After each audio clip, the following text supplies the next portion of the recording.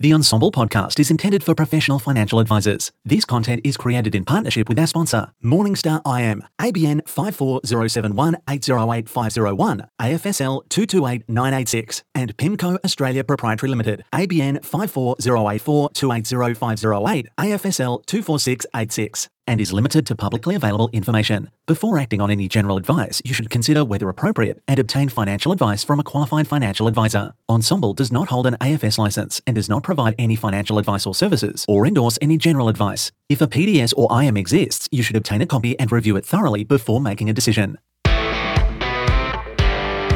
How are you now? And welcome to the Ensemble Investment Podcast. My name is James Whelan, VFS Group Investment Manager, and I'm here to represent you, the humble advisor, doing their best to walk the line between client interests and asset class selection.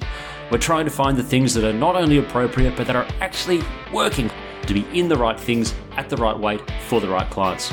So get set, because myself and Morningstar are going to do our absolute best to answer some of the questions that have come up over the Ensemble platform. All the information contained is general in nature. So here we go. Morningstar Investment Management Australia is delighted to be sponsoring Ensemble's investment podcast series, designed to equip advisors to have more meaningful conversations with clients. Morningstar Investment Management is a global leader in asset allocation, investment research and portfolio construction. Specialising in investing, behavioural coaching and practice optimisation, Morningstar strives to give advisors the tools to confidently navigate their clients' complex needs. Morningstar, empowering investor success. This episode is brought to you by PIMCO, a global leader in active fixed income with deep expertise across public and private markets. PIMCO invests its clients' capital in income and credit opportunities that span the liquidity spectrum, leveraging decades of experience navigating complex debt markets. PIMCO's flexible capital base and deep relationships with issuers have helped it become one of the world's largest providers of traditional and alternative investment solutions and a valued financing partner. How are you now, and welcome to the Ensemble Investment Podcast, brought to you by Morningstar. My name is James Whelan, Managing Director of Barclay Pearce's Asset Management Division, and I'm representing you. Now, the tumultuous 2022 is now a distant memory as yields spiked on global central banks' aggressive tightening regimes, with the efforts to dampen inflation almost seeming futile. We then saw the narrative switch to whether inflation was indeed as transitory as some said it was. And now we see disinflationary figures more and more in the headlines. And the conversation is a battle between the next move is lower versus the higher for longer crowd. And the battle will continue through potentially into 2024, maybe. The recent Bank of America Fund Manager survey showed that institutional investors have made their biggest shift into bonds since the GFC. Now, so as you can tell, it's all about the bond market today. So let's dig into that and see why and where and how, and see if we can figure something out for our clients. I am representing you, the advisor, today with questions that you have put into the Ensemble platform, and we're going to get straight into them. Now, I couldn't ask for any two better names to get us there. Then I'm joined by Robert Mead, Head of Australia, Co-Head of APAC Portfolio Management at Global Bond Manager PIMCO. Robert, how are you now? Very good. It's great to be here. And also joining us from Morningstar is James Foote, Head of Research for APAC. James, how are you now? Oh, well, James, great to be here. Good. Fantastic. All right. Well, look, we're just going to stick with the cards. The questions that have come in from our advisor network have been phenomenal. So I don't have much to do. I can just phone this one in and collect my check. First off, I'm going to start with you, Robert. Oh, no, actually, we always do a mood-setting question. Everyone gets the same sort of question. It's a really easy one. So don't take any offense by it. Everyone gets the same thing. It helps set the scene for who you are and where you're from. What do you do and how do you make money? So I'm an active bond manager. So looking at opportunity every day in terms of markets, which are for all of our benefits have become much more volatile. So it's for an active manager, that means a lot more opportunity.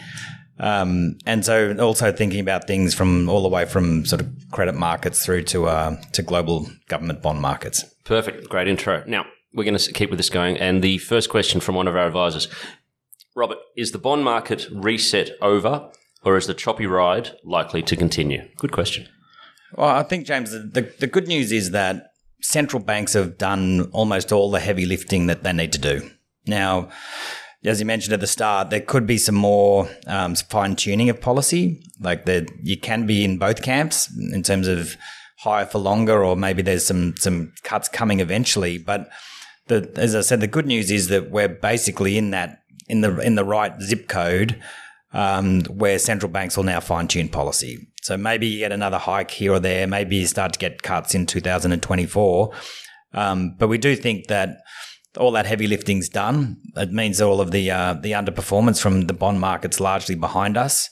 And now we're all benefiting from much higher yields to be able to invest in an asset class that for many, many years was relatively unattractive. And now the bond market with high yields is doing its job and will sort of keep every other asset class honest. No, it's not bad. Well, James Foote, Morningstar, we're going to same question for you. Is the reset over, or is it still some more chop? Yeah, look, I think we have to acknowledge we've seen this major uptick in bond volatility. Absolutely, especially in long-term bonds. I think there's potential for that to continue, at least while there's questions around the inflation growth picture. We know that monetary policy works with a lag. It remains to be seen. I think whether or not central banks will be able to thread the needle and effectively engineer this lower inflation situation without causing a serious downturn in the economy. We have a situation right now where markets are reacting strongly to the slightest hint that inflation might be rising or falling faster or slower than expected. And that's being reflected in asset prices, whether it be equities or bonds. But I think at the same time, with all this volatility comes opportunity. The reality was that yields were too low in 2020 and in 2021. And in more recent times, that momentum's been in the opposite direction. It never ceases to amaze me how singly focused the market can be at times. When there's a dominant narrative, a dominant story, that story can swing from one side to the other, and it can often overreact along the way. Yeah. So speaking of overreacting, is buying the dip as applicable to bonds as to equities, James? Look, I think weakness is often an opportunity to buy assets at lower prices, whether it be equities, whether it be bonds. The key, though, to me is valuation. So just because an asset falls doesn't mean it's cheap. Just because an asset's cheap doesn't mean it won't fall further. So having a sense for where fair value sits ensures you're more likely to be compensated for the risk that comes with the asset class. But again, volatility can be used as an opportunity to buy and sell around fair value. Valuation risk is often ignored, but it really, really matters. It never features on a laundry list of what can go wrong, but everything has a price. The question is, at all times, what's priced into the asset? What does that mean for the long-term performance profile of the asset? Now, nominal bonds are a relatively simple instrument. The starting yield's known. It's known in nominal terms. What's not known is what that yield looks like after inflation. So inflation matters. It matters a lot to nominal bond investors. And unexpected inflation is the enemy. But on the other hand, nominal bonds perform really well in scenarios where there's unexpected economic weakness and lower than expected inflation. Okay, we'll try and circle back around to that if we want. Rob, if you want to try and talk to that, then you can. Or if you want to talk about buying the dip in bonds is relevant, then go for it. Yeah, I'm leaving it with you. I'd say a couple of things in terms of responding to James. First thing is that buying the dip in the bond market is even more compelling than almost any other market because you're earning high yield. Yep. So you're protected. Yep. The other thing to sort of bear in mind is on James's comments is the valuation has to be done holistically, not in isolation of any one asset class. And when you think about a bond market reset, almost by definition, the bond market is the first place where rates move. And then it's almost like in a technical term, it's the first derivative. Every other asset class needs to work out what high yields means for them and adjust accordingly. And when we look at today's environment, many other asset classes haven't moved, they haven't moved enough. So when you start to think about the relativities across different asset classes, bonds actually jump out as being incredibly good value, and especially for investors that have run underweights, whether that's a structural target or just a sort of adjusting based on, as James mentioned, when yields were very low, the allocations to bonds was very low, which was the right thing to do.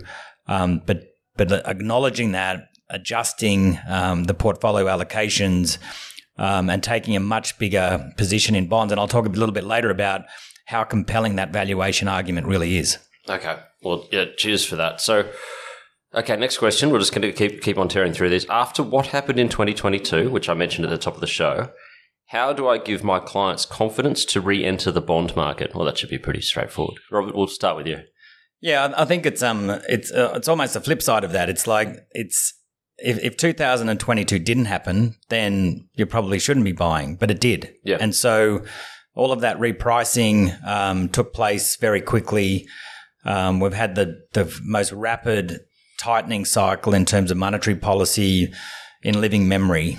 And again, James mentioned that economies have proved resilient and inflation's been a little sticky. But nonetheless, that move in rates has been profound.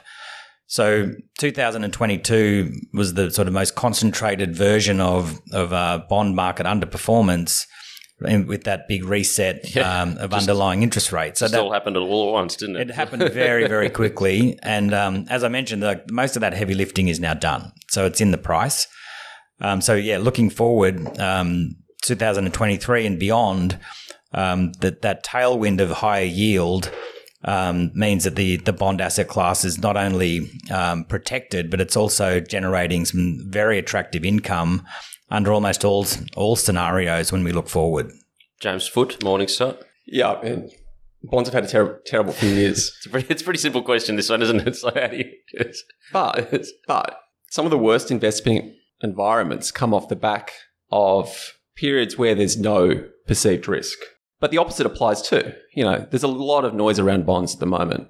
The reality is in investing, uncertainty is always present.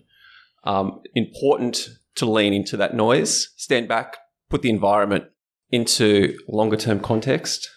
So try and reframe the risk as an opportunity. And I'll say it again, I think valuations are an underrated tool to do that, to shift the risk reward back in your favor. As Rob said, we have high yields. We have cheaper prices right now for bonds. That definitely creates buying opportunities. They represent great value at the present time. Yeah. Well, okay, now we're going to talk about that valuation because the next question is sort of on a difference in asset class sort of sub-areas that it's there. We'll go with Rob on this one. So why should they, I'm assuming that means clients, why should they re-enter when they can get 5% on a term deposit? Yeah, it's a great question, and it's probably the question that comes up most, in all honesty. But there are multiple reasons why term deposits should play some role in a portfolio. It's one of those asset classes that has reset, and you should own some. But that's if you're thinking about a reallocation of assets out of risky assets to more defensive assets, taking advantage of high yields and also acknowledging that the economic outlook is uncertain. All three of us have mentioned the word volatility many times, and that applies to economies, markets, and the outlook. So term deposits do a number of things in a portfolio, but they don't do a bunch of things that bonds do. So first thing is that term deposits are actually very illiquid. So if you lock in your money for a year, to get your money back earlier, you need to pay penalties. Yeah. So you don't have that degree of freedom to redeploy into other assets for that 12-month period or potentially even longer. If we do end up in a much more distressed environment, and if central banks, as we mentioned, have done a lot of heavy lifting, economies will feel pressure. There's been some lags, but pressure's coming. Then if things start to deteriorate, in 1 year's time, when you go to reinvest, you'll find that rates are much lower.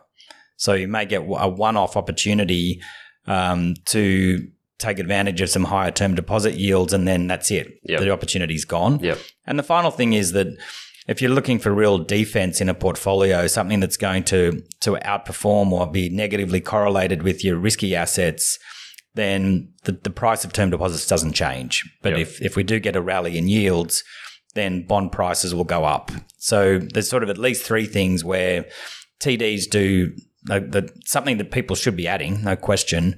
But it's not, you haven't completed that asset allocation shift if you move out of risky assets and stop at cash. Yeah. You need to keep moving. Yeah, I need to keep. James, what do you think? Rob put it really well. Yeah. I'd maybe just add that an investment strategy is not just about selecting great individual investments.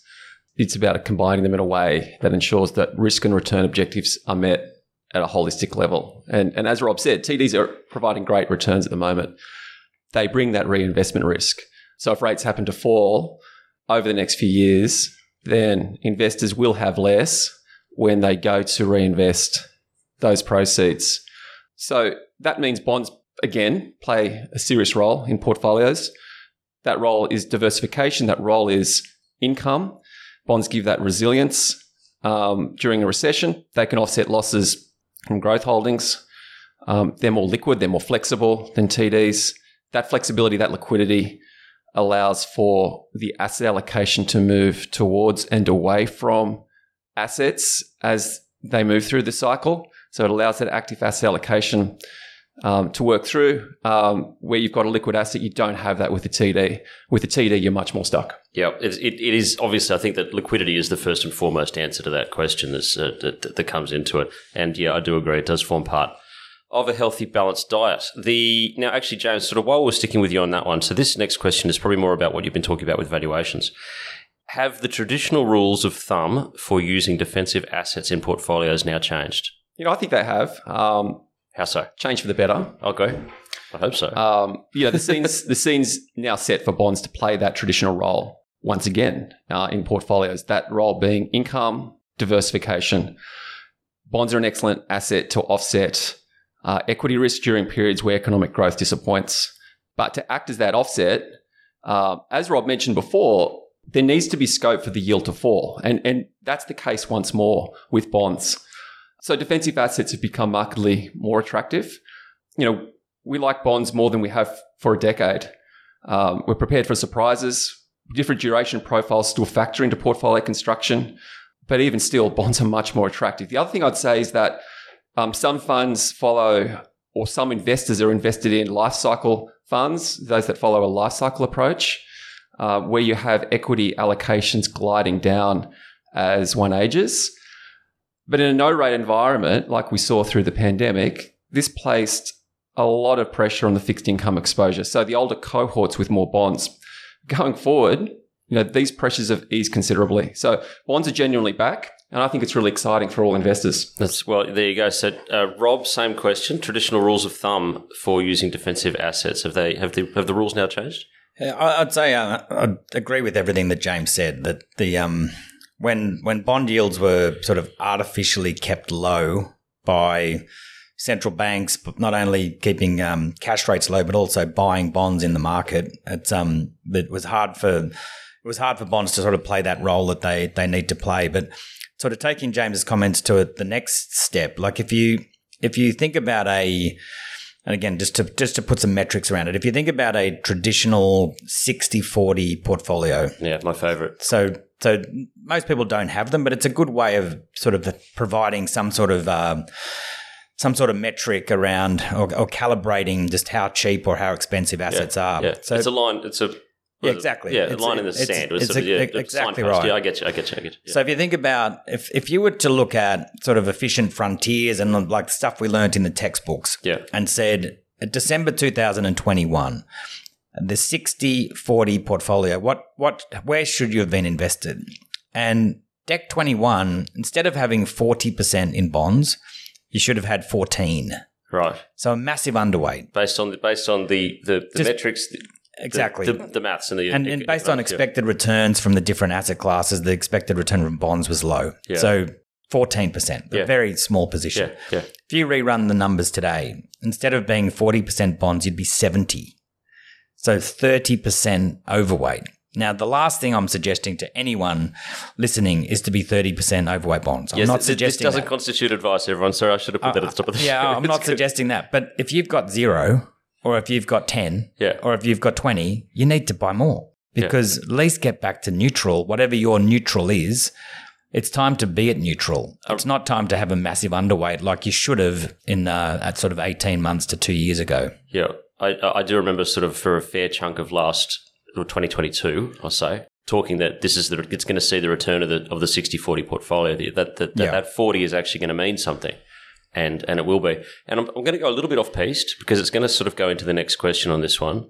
So whoever wants this one. But if I'd said, with the amount of inflows that there have been into bonds, so Insto's now the biggest bond holders since the GFC. We've seen, I had some numbers here on corporate bond flow has been, so November corporate bond flow has been the biggest since, I'm trying to figure out since when. I'm looking at this chart. It goes back all the way to July 2020. The corporate inflows have been so huge.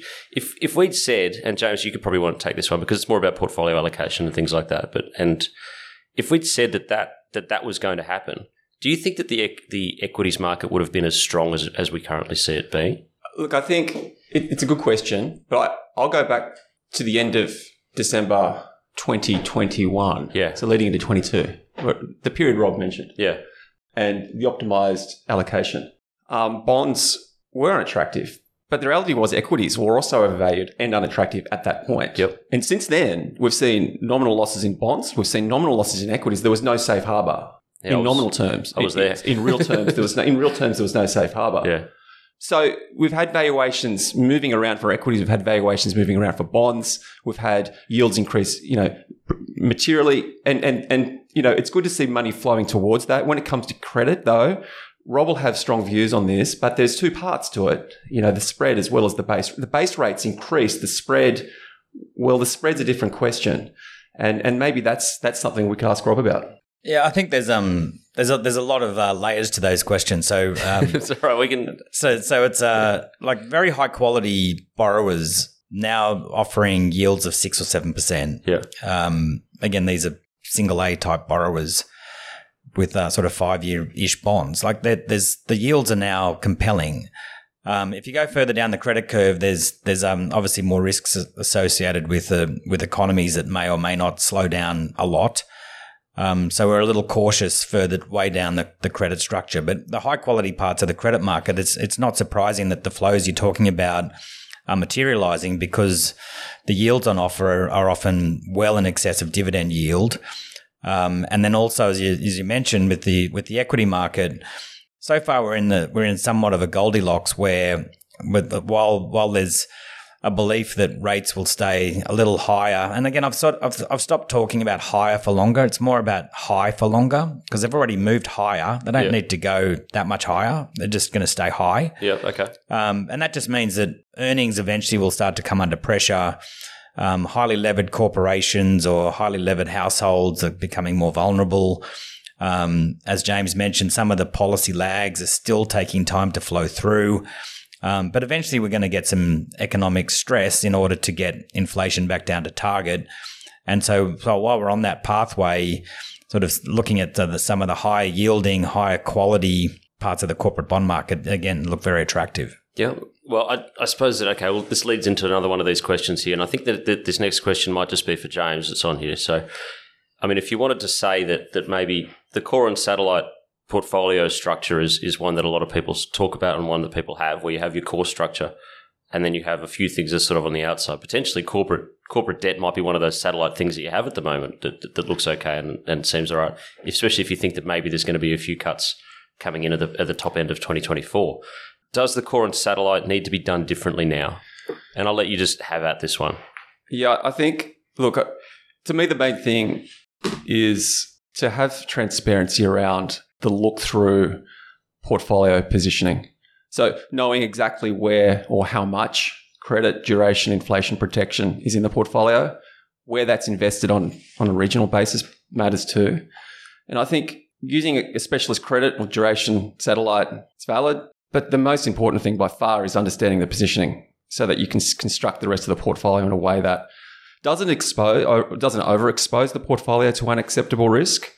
The same goes for any core too. But back onto any potential satellite, I think high yields is an asset that is a good example. It can underperform during a recession. You just want to have a sense for how much effective beta sits in the portfolio within the fixed income component and the equity component, obviously. Did you want to go into that a little bit? Yeah, so the sensitivity to equity performance is the beta, and you can have that within bonds. You have that within credit, and you have different levels of beta within credit depending on where it sits in the credit spectrum. So high yield's the most high beta asset, and you just want to know how much you've got so you can manage the whole of portfolio appropriately. And more importantly, you want to make sure you're getting paid for that beta or that risk. Keep coming back to the total portfolio implications. Have you got assets to provide resilience under a range of scenarios? Are you building that resilience without overpaying. One of the terms I really like is valuation-driven diversification. So are you leaning towards assets, or are you leaning towards the cheapest assets to then perform under a range of scenarios? Okay. And then there's a way of testing. We'll go into that in a bit. Okay, if I'm going to keep on going with the questions, otherwise we're going to run out of time. Here's an underarm question for you, Rob. Can bonds benefit from an active approach? Yeah, that is a good one for me. That's why I'll go with you first. So yes, the great thing about active management, no matter which asset class you're managing, is the more volatility in the underlying asset class that you're responsible for, the more active management works, the more alpha can be generated. So for long periods of low vol, it makes life difficult for an active manager. But now we're back in a high vol period, it's perfect timing. Mm-hmm. And James alluded to quite a few of the sort of areas that to think about in terms of how to be active, in terms of increasing or decreasing exposure to interest rate risk or duration. Thinking about where to invest on the credit spectrum, from high quality right down to high yield or bank loans or even private credit. They're all active decisions. Thinking about how curves move around. So whether it's central banks are doing something or whether the back end of yield curves are responding to different economic signals. All these things are alpha generative. And having a proprietary view, trying to think ahead of the market in terms of what's happening in economies, what's happening in terms of relativities across economies around the world. All these things are decisions that we make every single day, and try to preempt what's next. And so, I sort of a pound the table yes, and they're very, very firm believer in what's available in terms of the active universe. Well, we'll see the APAC head of research from Morningstar. James, can bonds benefit from an active approach? So in this area, our research shows that you need to be very good to add value in fixed income. So yes, it's possible, but average is not good enough. But to be honest, that applies to equities as well. Yeah. It's no different. As Rob said, I think you've had this situation where distortions to equity and fixed income markets occurred in recent years from QE. And that meant that sort of fundamental analysis through that period, when QE was in play, was less important than overarching liquidity. Those distortions really impacted relative value of all assets. So that's changed now. It means that fundamentals matter more again, and fundamentals matter everywhere, but they're particularly important when there's a credit angle. In the current environment, Rob mentioned this before, there's a lot of divergence at the underlying credit, within underlying credits, for prospects between sort of the least and most credit-worthy borrowers. So I think that's another place where active management can help. Okay, so now we're going to get into the fun stuff. So as myself, as being someone who's on the front line talking to retail clients and allocating portfolios based on risk profiles and everything that goes on in that, traditionally, what you have is that if someone comes through as a higher risk investor, or that they're more happy to see potential declines in their portfolio over a long-term growth, then that you'd allocate them as a high risk and a high growth portfolio, which traditionally would not have many bonds in it. And now we're looking at the perspective where if there are cuts over in 2024, then we're going to see that the bond market is going to rally further. So here's the question: what role do bonds have in growth portfolios now? I think that potentially has changed. Robert, we'll kick off with you. Yeah. So when you think about efficient portfolio construction, and you think about sort of how to allocate between sort of risky versus defensive assets, there's always a role, no matter how long your investment horizon is. There's always a role for having diversification. There's always a role for having assets in the portfolio that are not perfectly correlated. You want to have some things that are either lowly correlated or at best negatively correlated, mm-hmm. because your efficiency of the portfolio in risk-adjusted return terms, then you always have to have a mix of assets. Then it's just a matter of how much you need, depending on your time horizon, in terms of wanting to ride out periods of volatility. So when yields were very low, while there still should have been some bonds in a portfolio, it would have been a very small fraction of an overall portfolio. Now when we have expected returns from the bond asset class not dissimilar than expected returns from other asset classes, that mix, and we talked about the 60-40, and if you were an 80-20 because you had a very long investment horizon, even versus the 20, you should at least be at sort of market weight, if not slightly overweight. So yes, the bonds will continue to play a very important role in every portfolio, including a growth portfolio. James, similar sort of thing. Bonds in growth portfolios, not traditionally seen front row centre, but where do they play a part now? Yeah, I couldn't agree more with what Rob said. I think depends how we define growth. We can define it many ways. But just going back to our comments earlier, a couple of years ago, there were genuine questions being asked about the viability of the traditional 60-40 portfolio. I guess here in Australia, our traditional 60-40 is really the 70-30. That's typically our default. It's the same question, and during the pandemic, that was the right question. How viable was 60-40? Was it dead? That was the question being asked. You had paper thin yields. Bonds had lost their capacity to work as a portfolio ballast. So investing really through that environment meant directing exposure back towards the most attractive areas. That included equities, even broad beta within equities, held in a set and forget fashion, at times has been painful. But again, the environment today is completely different. Bonds are truly back as that viable diversifier, and that's so important for the rest of the portfolio. So having an asset like bonds that has the scope to do well in recession, it actually means that exposure to equities can be higher than it otherwise would have been, simply because of the diversification benefits that bonds bring back into that portfolio. Okay, that does make a lot of sense. We're going to keep on going into this one here. So we've got a question here, and then it's almost time to wrap it up with some final bids, but we'll see how we go. So bonds in an aggressive portfolio, would you put them in? I think that I'm sort of just trying to decipher this question because it's more of a statement than a question. So my job is to turn it into a question. So excuse me for this one. It says bonds have a place in an aggressive portfolio now, as they are able to offer 6 to 8% returns depending on the vehicles used. Now that's not actually a question, but Rob, would you like to start with that one? So bonds in going even further, an aggressive portfolio, just because of the yields. Yeah, another yes from me. So it's great actually to be sitting here as a bond manager and being able to talk so positively about my asset class. It hasn't happened for quite a few years, but finally we're there.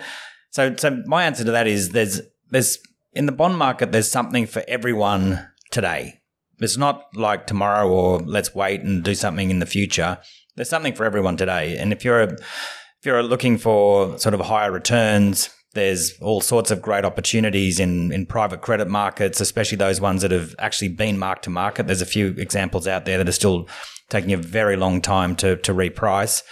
But newly deployed capital, you're now talking mid-teens.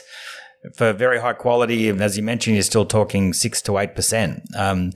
So there's something for everybody, especially in that scenario where economies do start to slow down. And so we haven't really talked about that much today, but there's genuine risks out there with this very, very aggressive rate hike cycle, and the determination of central banks to get inflation back down to target means they need to inflict pain on some parts of the global economy. So again, when you start to think about asset classes on a relative basis, even if you're sort of chasing much higher returns, there's something to do in the bond market today, not waiting till tomorrow. Absolutely. Well, I mean, you mentioned that we haven't mentioned much about the economic outlook. Did you want to go into that a little bit? I mean, it's not necessary, but it's right in your wheelhouse. So we are in the camp that there's no Goldilocks outcome where economies keep growing, inflation miraculously comes down,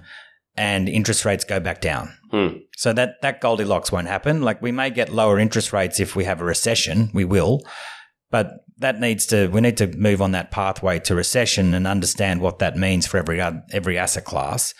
So if we do end up in recession, then earnings will be under tremendous pressure. The unemployment rates will be going up, and sort of the ability for the household to consume will be further curtailed. So all of those things mean the equity market will start to crack under that scenario. Now, that may or may not happen, but we're not going to end up with both lower rates and an economy that continues to grow. Yeah. So as long as you're factoring those scenarios into your asset allocation decisions, then that's fine. But you need to factor that in because that Goldilocks won't be happening. So when we look at all of our models and you look at history, any starting point that has, and like when you look at all of the sort of global economic cycles, any starting point that has unemployment at this level, at this low, accompanied by with inflation at these high levels, there's never been a soft landing. There's always been a hard landing.